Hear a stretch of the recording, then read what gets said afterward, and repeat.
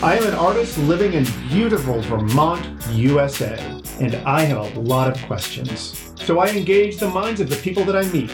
Poets, writers, artists. I explore what's inside and share it with you. My name is Ricky McGeckran, and I am eager to know. This episode's guest is the lead artisan at Goldsmith Atelier, a retail jeweler opening late 2023 in Bellows Falls, Vermont. My talk with Nathaniel was full of many surprises with lots of unique aspects to what he does creatively that I never considered. I am pleased to present my fascinating conversation with Goldsmith Nathaniel Bennett. I am here with Nathaniel Bennett, who is a goldsmith located right here in Bellows Falls. Nathaniel, welcome to Eager to Know. Thank you. Thank you for having me. Can you share with my audience exactly what a goldsmith is? Traditionally, someone that works with their hands making gold objects. Gold objects are usually jewelry and adornment and such. Other things can be involved too. And most of what you do is jewelry, things that are worn on people's bodies. Correct, yes. Okay. You and I, of course, had a great conversation on the phone preparing for this interview because we had never met each other. And one of the things that you would mention is that jewelry connects people with art because you are wearing it. Can you just tell me a little bit more about that? I feel like jewelry is kind of its own subset of art or a particular branch of art, much like pottery, where it has a separate function other than just its appearance, which is most visual art or auditory art is just for enjoyment. But it seems to have a different separate function as well as in our social interactions and how we relate to one another.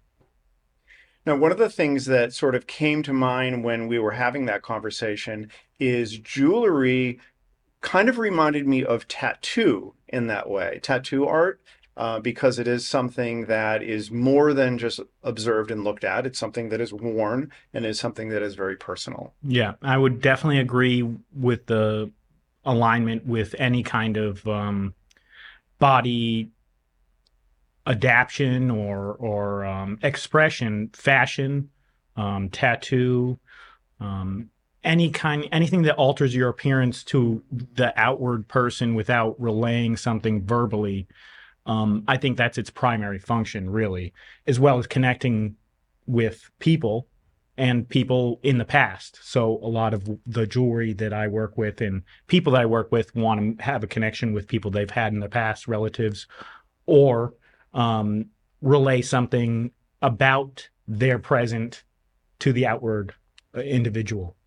So it sounds like it's just really personal and people have big connections. Obviously, we have wedding rings. People have, they wear the ring that their dad or their grandmother had. So jewelry really does have this special place with people. When you're creating, I know some of the stuff that you create is custom made for people. Tell me about how you meet with someone to find out what they're looking for, and tell me about the process of identifying, I don't know, like I'm thinking of software, like what the requirements are. I mean, it's not really different from any other custom project you might be interested in that regard. If you want a house built and you're not just buying something prefab, you have to meet with an architect, you have to meet with builders and get things laid out about what you expect, what they're able to do, what's realistic, price points. Like there's a lot of information. So it usually takes several meetings, an initial meet to see if we're both interested in working together, really. And then subsequent meets about details and more design decisions. Once drawings start being made or models start being made, there's confirmations that this is where the direction we want to go. And it's a really step-by-step process that you have to be involved with a touch point person with throughout the whole thing, whether that's a salesperson or the maker themselves. All right. Now, I know you have you had somewhat of a traditional art training. You went to art school, which of course starts with painting and drawing and all the standard things, and you ended up doing what you're doing now. It sounds like what you do now has some unique elements to it. So it has this personal connection where you actually have to, like an architect would be Mhm. do as you shared. And then you're also probably potentially connecting with people with really important things in their lives. Maybe they have a diamond that was from their grandmother or something like that. But then there's also the creating something specifically for an individual. Mhm. And then there's the whole craftsmanship part of it. Yep. Like, did I kind of encompass a lot of it? That's it. That's really it. It's those elements that you described, which are those are pretty much the elements, and you have to juggle all of those things and make those things work together for the benefit of the customer. Yeah. It also helps if the maker is on board with the direction that it's going. It's a lot harder for someone if they don't agree with how something should be made or the way it should look, Yeah. and them having to make it. I mean, Right. there's a difficulty there sometimes. So everybody has to be on the same page, but you're definitely juggling a lot of different motivations and different requirements. And like you said, them being very personal moments that these are usually involved with, emotions tend to run very high. So anything that goes wrong can be catastrophically wrong. Yeah. Anything that goes right can be, completely overjoyed right. Like it can be just perfect, and you can make someone's it can be really impactful for people when they get something that's that special to them and it's done just right. It sounds like this is something that isn't for everybody in terms of artists. Like, you really have to be a certain type of person to be comfortable and find joy in this type of work. Yeah, I would say if your personality is more of a complete artist where you're trying to just express your own vision or your own desire of what you want to portray, custom can be very frustrating because you have to give just as much input and you have to take just as much input as you give is what I meant to say. It's not like it's just your vision that's driving this situation. It's only a portion of that, really. You have to be able to know when to step back on your own desires and let theirs show through more, and vice versa. You need to know when to push and say that's not going to be the right thing, because they don't necessarily know what they want sometimes. They know what they want to see in the end, but they don't know all the things that need to happen for it to get there. So sometimes it's right and sometimes it's wrong. Right. Or maybe they know how they want to feel about it at the end. They always know how they want to feel. Right.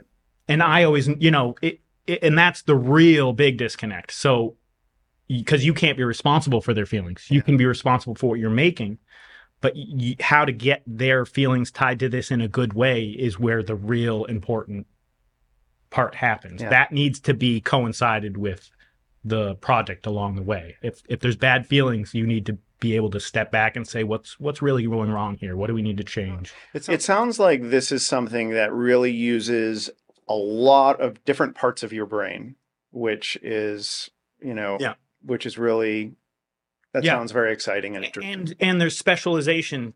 You can specialize in one thing as much as you want and go as hard as you want into just one aspect of it, or you can generalize with more of the whole industry. So it really, really gives people the opportunity to do what they want within that industry, whether it be creative, sales, design, media, whatever you want to do. There's lots of room for that in this industry. And it's a small industry, so people really get to know each other within the industry. And do you do jewelry for men and women, or mostly women, or? I mean, the nature of the beast is really mostly women. It's mostly women, okay. But that is turning a corner a little bit. And do you wear jewelry? I do, yes. I wear my own work, and the work I specifically do, I don't really have a line drawn. I feel like it goes just as well with male, female, whatever. It doesn't have a defined line as masculine or female to me. I've had other people mention the same thing about the design, which I personally like because I don't see it as a defined expression. Historically, men have always worn as much jewelry as women. That has changed up and down through the generations. But that type of display is happened in nature. just as much. Like there's animals that display certain colors for Yeah. the same reasons that humans do it. Right. And that, I think, is really the root motivation for wearing jewelry or fashion or tattoos, or you're trying to display yourself in a way that you connect with and you want other people to see that. It really is a part, because when you look at history, people have always worn jewelry, and it really is there's something about humans that is drawn to that. It's I don't wear jewelry. I like it. It's just something I've never done, but maybe I'll have to look into it. But that's very interesting when you think about, when you go to museums, and certainly you have all of these old paintings, but then you have all of this old jewelry that they find. Which I think you mentioned is something that it will always be around. It's not something that is going to I don't see anything degrade. changing as far as people's need to do that. And I think it is a need. I think it's deeply ingrained in our psychology, like tool making, vessel making, art making. These aren't necessarily things that are, excuse me, that are exclusively functional, right? We needed a jar for water, but why paint on the outside of the jar and create an enamel to make it a beautiful vessel as well? Why not just have it be purely functional?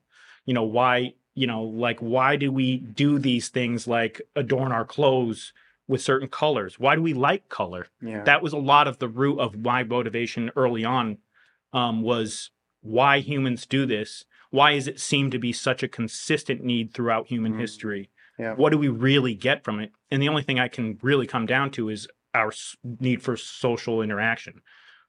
It's something that the pandemic showed us very clearly, I think, is that people don't do well when they don't have that interaction with people on a regular basis. So how would having printed fabric, what would that have to do with social interaction? So what it comes down to is to color and pattern relation to me. People would eventually associate certain colors and patterns with certain emotions and maybe even social statuses at some point. Okay, yeah, that makes sense. That's the easiest correlation for jewelry is somebody that has gold on has more money than someone that doesn't wear gold. That's an easy visual relation. And that's now you've expressed that to anybody that isn't even near you. Whether it's true or not doesn't really matter. And that's where your expression comes into play. You dress for the job you want. If you are expressing something non-verbally to people, whether they know they're picking up on it or not, they are. And you are definitely expressing it. So whether you have intention to do it or not, that's what's happening. And I think people that embrace jewelry and fashion and tattoo and those things are actively participating in that nonverbal interaction more than somebody that just, I'm guilty of it too. Sometimes I'll just wear what's comfortable or, not put on jewelry, or I don't always think of it as an intentional thing, but it does have those real world implications that we don't always consider. Shaving a certain beard style or not having a beard or combing your hair or growing it out, or all these things really feed into a tremendous network of social interactions that just go below the surface most of the time, I think. Yeah. It's like it's sort of showing a sense of status by it certainly can. Yeah, it can easily do that. Whether it's accurate or not. Right. It doesn't really matter. Doesn't really matter because that's your ability. If you're choosing to do that, then that's your ability to change who you are presented to everyone else. I mean, a rich man can go around looking poor as well. Right. For whatever reason. And I deal with people with a lot of money, and often they do for their own reasons. Right. They don't want the attention right now, but sometimes they do. Sometimes you do want to go to a certain dinner or event and have a special thing on for that, to get a reaction from people, or, there's lots of motivations for people to dress one way or the other or appear one way or the other. This reminds me of, when I was younger and you would look at all of these brands and magazines, and you sort of think that it's really wealthy people that are the people that own these brands. And then when I worked in the digital marketing, and I kind of got a little bit of an insider view on how, marketing and advertising is done. And I realized a lot of this is just aspirational brands. So these brands that present themselves as being this really unattainable, and the people, it's looking like it's this unattainable Mhm. lifestyle. It's actually really attainable, but you feel like it's something that you want to Yeah. obtain. And then if you're having this product, whatever it is, whether it's a purse, you kind Mhm. of look like you are. Well, you've made it to a certain Right, level. You've gotten right, to it's benchmarks that people can easily right, match themselves up against for progress, right? right. Um, But I think I guess what I realized was the reality of what these products are. They're not actually quite as mm, exclusive as they seem, but they're actually promoting mm. themselves to be that, so that when people are carrying them, it kind of gives that feel that they are in Yeah. a special And club. and being in specifically the industry I'm in, and the very small segment of that industry that I'm in, I see the disparity that you're talking about. These a lot of luxury brands that you see basically talk a big game, but what is it really? And it's interesting to see people that know, because there's customers that do know about the difference of the quality of what they're getting compared to Sure. something they can buy off the shelf. They're Yeah. discerning. It's much. I would liken it much to a custom tailor, a bespoke tailor. Yeah. It's almost identical to that. Yeah. Somebody that comes to work with me and make something is the type of person that would not buy clothes off a rack, but they would go to a tailor and have something made, not just a suit, but like all of their clothes, or Wonderful. like, these are the shirts that I want, and I want 12 of them, and these are the colors. And, it's that kind of attitude. They don't want just something. They want something that fits them perfectly. Yeah. They want, they want the pair of pants that they will always want to wear, Sure. that's made of quality, so they don't have to throw them away in 2 years and then buy more. There's a different attitude that comes along, and obviously there's a different price point that comes along with Sure. that attitude. But if you can afford it, I agree with it in a way, because it reduces waste Yeah. a lot. And I take that very personally. I was born of the age in the 80s where reduce, reuse, recycle was my mantra Yeah. forever. And I'm still with it. I don't see any reason to change that mantra. I want to reduce as much waste as I can, reuse as much material as possible, which is another reason I like precious metals, because they're infinitely recyclable. Okay. There's if I don't want to waste something, I don't have to. And I use very, very little I electricity. never really thought of that. So it's just all being Yeah. returned into different things. Well, because you can recycle gold 100%. What metals do you normally work with besides gold? Traditionally, it's gold, platinum. Do some silver work, but generally, with the level of work I'm doing, people want a more durable or more substantial metal.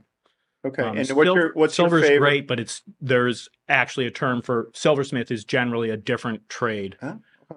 Silversmith actually refers to flatware, drinking goblets, that kind of thing, Yeah. made out of sheet silver and stuff like that. Okay. You What- can definitely make jewelry with silver, but it's just What is your mostly- favorite material to work with? Is it gold?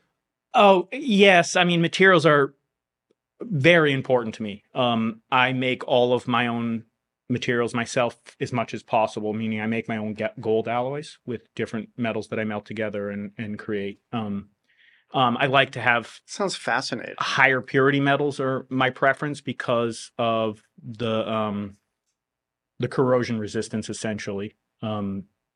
Silver would oxidize over time and degrade not as quickly as steel, but it would still corrode and rust, basically. But it's called oxidation, anything that oxidizes. But gold does not, platinum does not, titanium does not. So can I ask you a technical question? Yes. Well, it's a two-part question. Yep. So I assume that you are, in terms of the gold that you use, you're starting with old jewelry and melting it down? You're not buying raw gold. I am. You are buying raw gold. Well, Okay. and I specifically purchase from refineries. These are people that have taken in gold scrap of any various things and have refined it into its pure form. Okay, so you're basically the gold recyclers will then sell me a pure metal that I can alloy into whatever I Okay. want. So you're getting like a 24 karat. Essentially, yeah, that's pure gold, which is Okay. 0.999% pure gold. Okay. Is, Now, my part two question is, now once you alloy it to Mhm. make it 14 karat or whatever, is there any way to unalloy it or to make it 24 again? There is. Can you do that? There is, and I do not do that. You don't. I don't specifically because it's used very hazardous chemicals, and if you don't do it the right way, gotcha. You're at risk of polluting yourself or the environment. Understood. I can do it. The facilities I have right now, I'm not interested in doing it. It's like a chemical reaction. It's not an easy thing to do. It's the worst chemicals on the planet. So you can dissolve gold into a liquid and then extract that from the liquid and make it into a solid gold. Understood. And so you have to commit to when you alloy it. Yes. I mean, to a degree. And in my own work, I specifically use one alloy that I can then remelt many times because it doesn't have any base metals in it. So what alloy do you use? I only add fine silver in a small amount. So it's most of my work is 95% pure platinum or 91% pure gold with just a tiny bit of fine silver. Okay. Now, is platinum, is that a hard metal? It's harder. Yes, it is fairly hard. Not steel hard, not titanium hard, but harder. And you said it doesn't oxidize. Well, I say doesn't oxidize. But it's not like silver. It is highly corrosion resistant, meaning that our atmosphere and other caustic chemicals on our planet won't etch it or dissolve it. There's a few chemicals, like I mentioned, are the ones that can dissolve those metals, and then you can reconstitute from. But a piece of platinum or high carat gold will lay in the earth for as long as it is not destroyed. It will have no limit to how long it can endure, which is a very strong draw for me. Yeah. Endurance, being able to make something that would last. And if it did last, it was based on not just the material value, but the artistic value. Because the first thing somebody wants to do when they find something made out of gold is melt it down and sell it. Unless it's a piece of such high quality or artistic value that it's kept and revered. So my motivation is to make things that are of this quality, right? Of a quality that somebody wouldn't want to destroy, and to test myself in a way I feel like if you're making it out of something that is a precious material, that's even a harder stressor. No one's breaking down a painting to get the paint in the canvas back. Right. That's not how it's, So there's an extra level of criticism that goes across all of jewelry making. Is this good enough to last the test of time physically and never even thought of that concept? Yeah. Can the concept endure? And a lot of the stuff you see in museums are the things that concept endured because if it didn't, it would have been melted and made into something else because of the recycling nature, because of the value of, it's been money before. It's a great form of money because it's durability, it's non-corrosive ability. And that worked out great for a long time. So people would melt it and remelt it unless it was something that was, of amazing quality or craftsmanship. Nathaniel, I know you are opening a retail space right here in Bellows Falls. This is something that you're working on. Like, when can we expect to see this, and what can we expect to see? Yeah, it's been a long time coming. I've really been on my own since 2018, independent, and with a motivation to make my own line of jewelry as a standalone and not just do custom. And I felt a retail outlet would be the right venue for that. So you're going to be having your own line of jewelry. That's the plan. So is it going to be men and women? Is it going to be non-binary, gender neutral jewelry?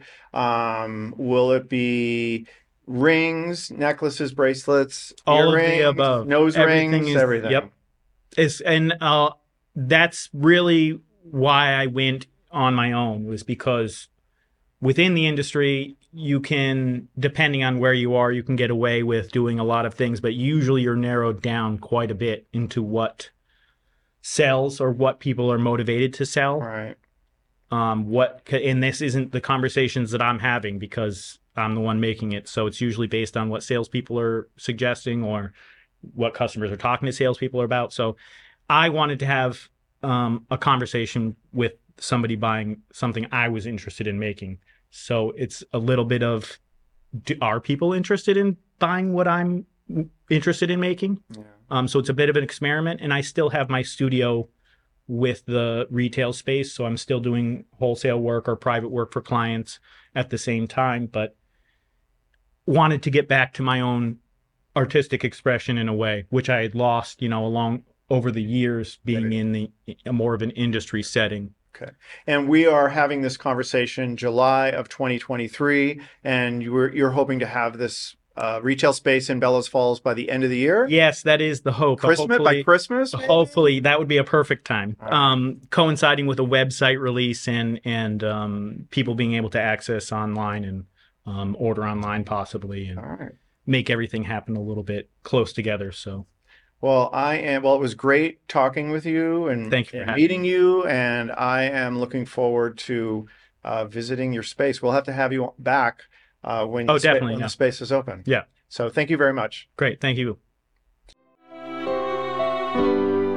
My name is Ricky McGuckran, and you have been listening to Eager to Know, the podcast. If you haven't already, please go to Apple Podcasts and subscribe, rate, and review this podcast. Join me next week for another Eager to Know podcast.